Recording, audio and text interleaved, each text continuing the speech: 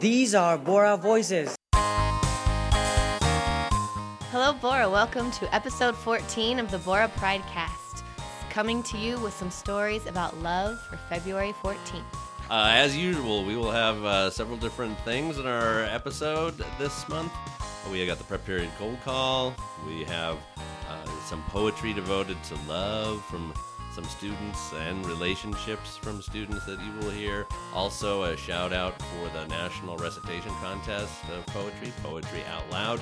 We'll hear from a couple of contestants in that fine program. And we'll listen to some Bora drummers beat up on some djembes. It's going to be fun. So, Beats of the heart. That's right. Thank you for listening. I hope you're in love. Do I? I don't know if I do. If you are, great. If you're just looking for love, this isn't a dating service. It's just a podcast. But, of course, we want everyone to be happy. These are Bora Voices. Dear future Bora attendees, you will experience love. People will say you can't love so young, but you will. You will love how the quad lights up at the beginning and end of the year. You will love how brightly colored the teachers' rooms are. You will love how your friends smile at you in the hallway. You will love the cheesy quotes that are painted in the halls. You will love the sound of live music coming from the music rooms. You will love it all. Or not.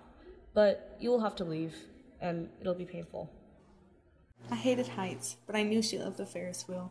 The fair did only come once a year, and this question would only be asked once in a lifetime. As the rickety red cart got closer to the top, the small velvet box in my pocket became heavier, and my stomach became more twisted. The next 5 minutes were going to mean everything. I guess I shouldn't have looked over the edge. I loved her, and I knew she loved me. I knew because she said yes, even though I ruined her favorite outfit on her favorite ride. The world narrowed into this one single moment. It had been a fun night, sure, but I didn't know how to respond. I had no time for a relationship, and we had made such great friends. This moment would define everything. I didn't want to continue this relationship, but I didn't want to lose our friendship. What did I do? Hug him? Send awkward finger guns his way? Maybe a kiss? No. Instead, at this critical moment, I stuck out my hand and gave my homecoming date a firm handshake after he walked me to my door because I'm emotionally inept. These are Bora Voices.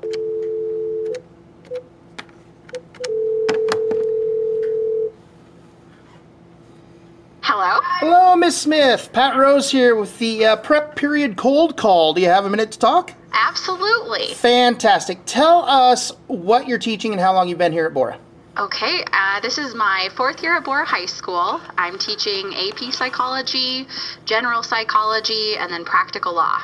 And what did you do before you came to Bora? Well, I've kind of worked my way around the district. I graduated from Boise State and was here at Bora for a while as a long-term substitute and was lucky enough to get a job here. Good. Well, we're glad to have you.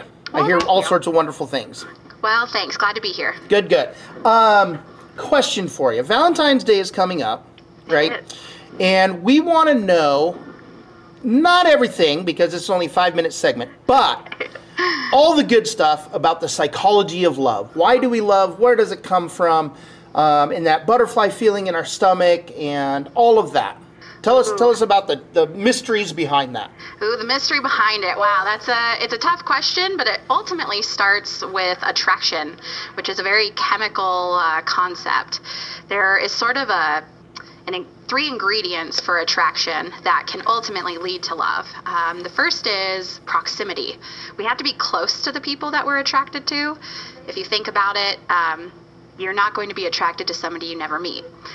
Sure. One of the number one indicators and people end up getting married has to do with how often they're exposed to that person. Okay. So the more you're around that person, the more you end up liking them. Okay, so that's why I want to marry my dog, right? Exactly. So I'm around her all the time. And hey, they're cute. But... Cute, sweet, nice, intelligent for dogs. Exactly, yeah. Okay. So proximity is sort of that first ingredient. The second is a physical attraction. Now, ultimately, we base physical attraction on cultural standards. What is considered attractive varies from culture to culture. But what's interesting is we also are attracted to asymmetrical faces, or not asymmetrical, but symmetrical faces. So we like symmetry. Right. The symmetry makes supposedly you're prettier by definition. Exactly. Correct? Right. And the weird part of this is we also seek out people who look most like us.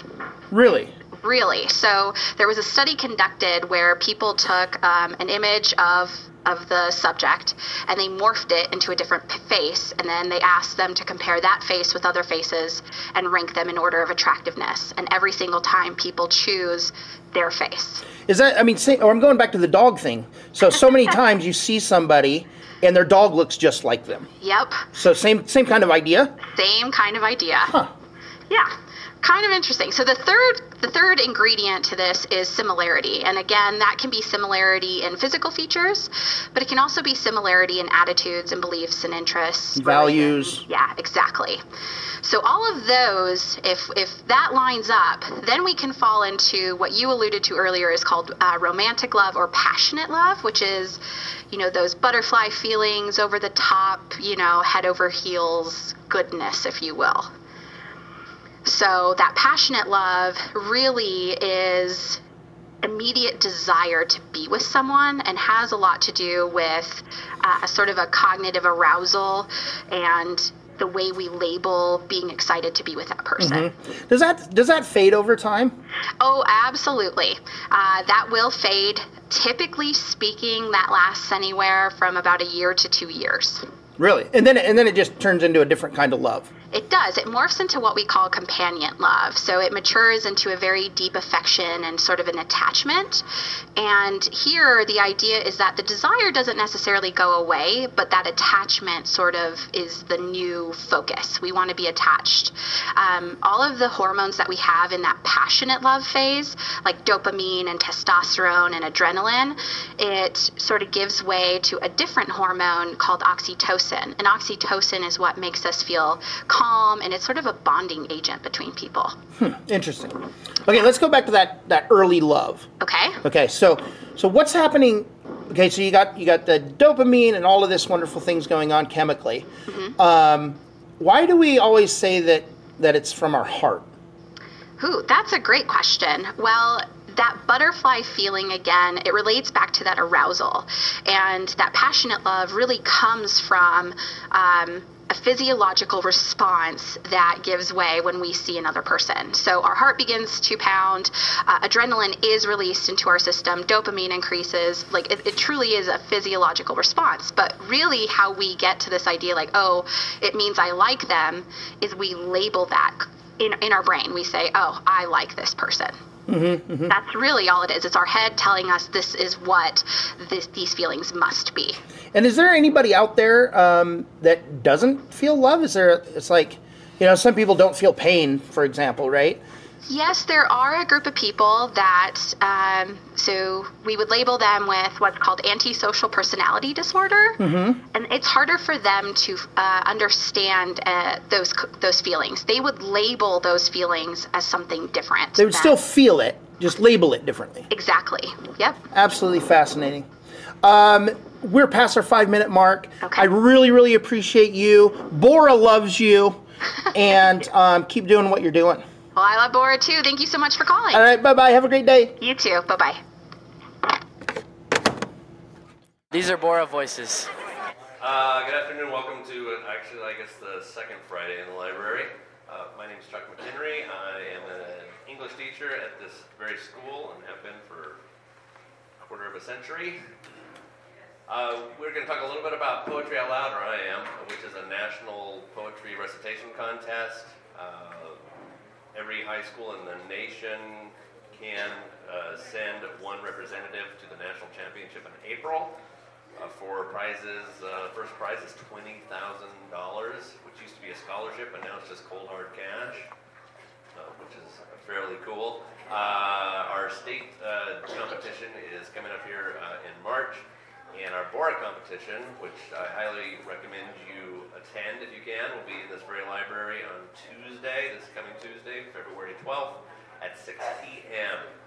And we have two of the contestants who will be there to come in here and offer up their memorized poems for recitation. And after they're done, I'll talk a little bit more about the competition, and I may also even read a poem or two. So we shall see. The first contestant is Grace Atkins, Senior Grace Atkins.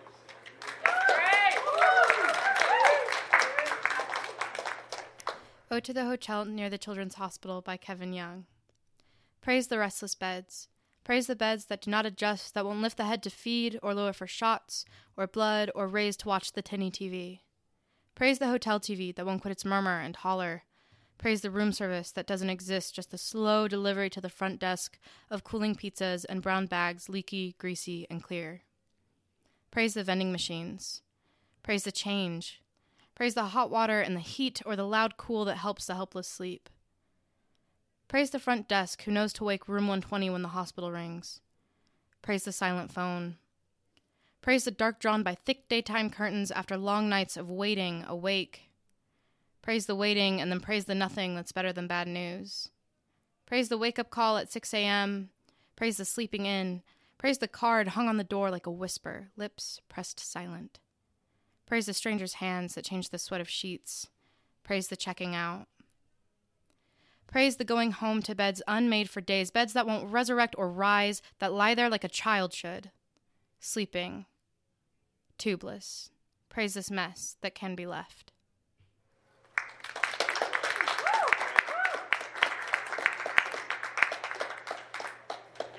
So, my name is Amy Wing, and I will be doing an apology for poetry by the Duchess of Newcastle, Margaret Cavendish. A language want to dress my fancies in, the hairs uncurled, the garments loose and thin. Had they but silver lace to make them gay, they'd be more courted than in poor array. Or, had they art, would make a better show, but they are plain, yet cleanly do they go. The world in bravery doth take delight, and glistering shows do more attract the sight. And every one doth honor a rich hood, as if the outside made the inside good. And every one doth bow and give the place, not for the man's sake, but the silver lace. Let me entreat in my poor book's behalf, that all will not adore the golden calf. Consider, pray, gold hath no life therein, and life in nature is the richest thing. Be just, let fancy have the upward place, and then my verses may perchance find grace.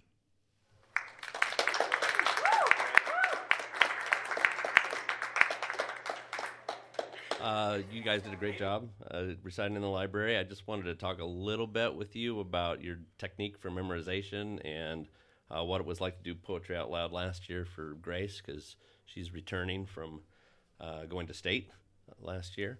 She was our Bora champion, and Amy's new this year. And I just wondered what your techniques are and your feelings for poetry, and if you're nervous or not. So either one of you or both can start telling me stories. Grace, what was it like to go to the state championship last year? Fun. It was really fun. I think that's the first thing I would say about it, just because it was, number one, it was really cool to meet all the other kids from all these other schools in Idaho. I mean, there were places I didn't even hear about, and it was really cool to meet essentially one representative from that school, and then just kind of talk about poetry. And it was also really, really nice in the sense of it wasn't a weird thing. It's not like going to a sport championship and looking at the other team and being like, oh, watch out. It was really cool because it's just about the poetry. And wasn't there a pre-party thing? Yeah, they had, I don't know if they'll do it this year, but they had a kind of come the day before to the hotel that it was at, especially for the kids that were coming from, northern Idaho and all these other places that aren't nearby, and come and just meet each other and stuff, and that's where it was really talking about other poetry. You weren't really supposed to bring your poems or anything, just see where you're going to be performing and then meet all these really cool people and have some fun getting to know each other. Cool. Amy, you have one old poem in that mix. What sort of, how long did it take you to memorize those?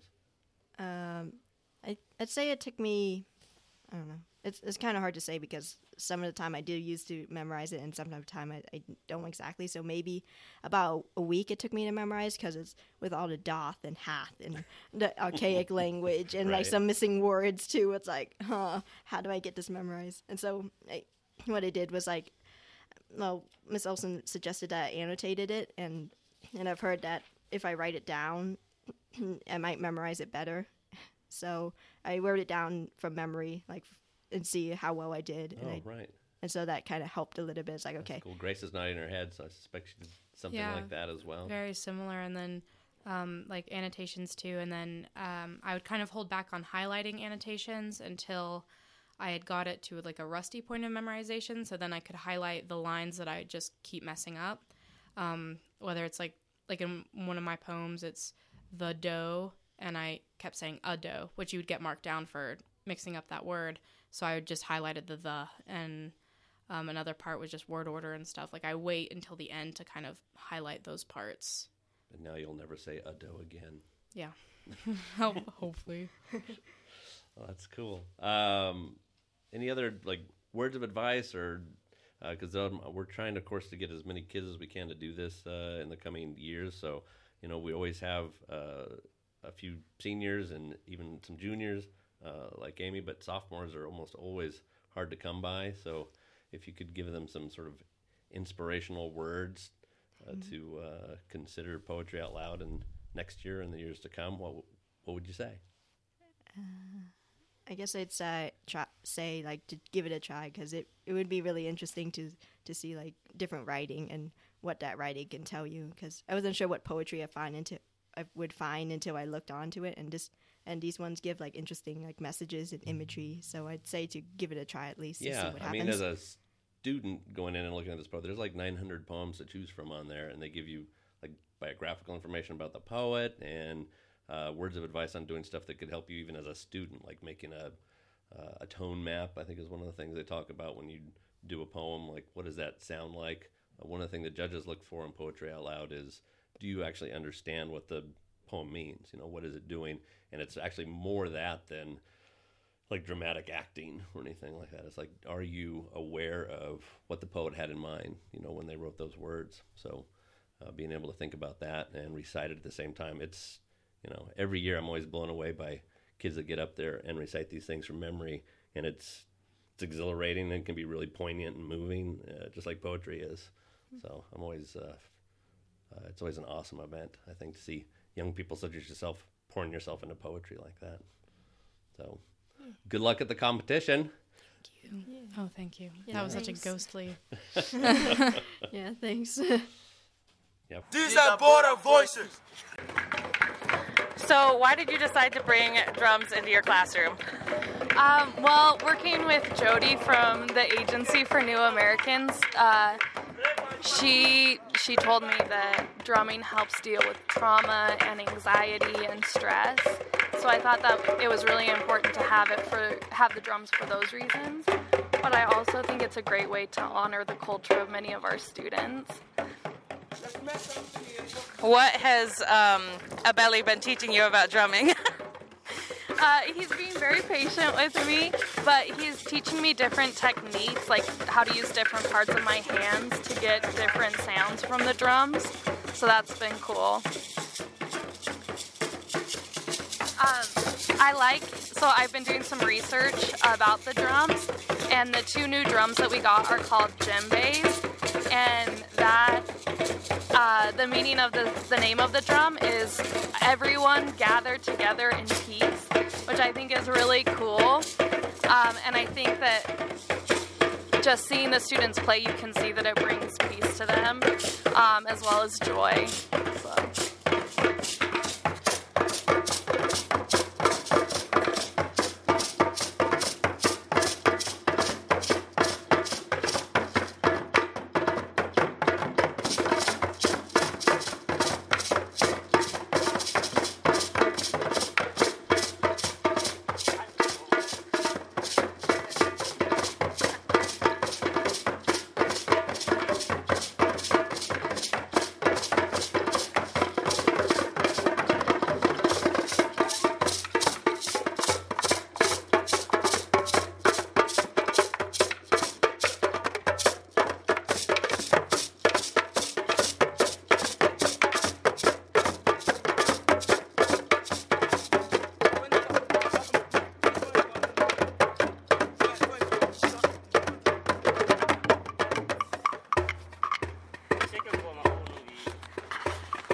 guys talk to me for a minute about drumming?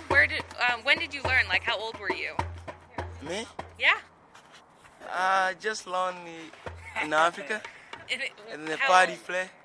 Yeah? Yeah, when people have a party in Africa, we come there to play drum in church. Yeah. Yeah? I learned there. Yeah? Uh-huh. What kind of drum do you like working on the most? This small one and the big one. Yeah? Uh-huh. How about you, Amosi? When did you learn to drum? Me? Yeah. In church. In church? Yeah. Okay. How old were you? Me? Yeah. I'm 17 years. When you learned to drum? When you learned, how old? I think 5 years. 5 years? Yeah. Are you teaching Miss Lister how to drum? Yeah, I'll try. Am I a good student? Yeah, she's a good student. No, it's not because it's not paying money. I'm not paying money, so I'm a bad student? Okay, can you teach me how do you hit the drum? Put your hand like this. Like this?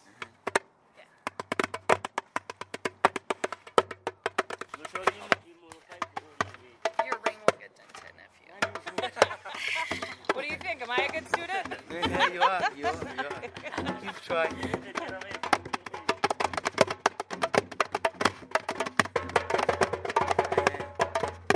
Yeah, it is good. These are Bora Voices.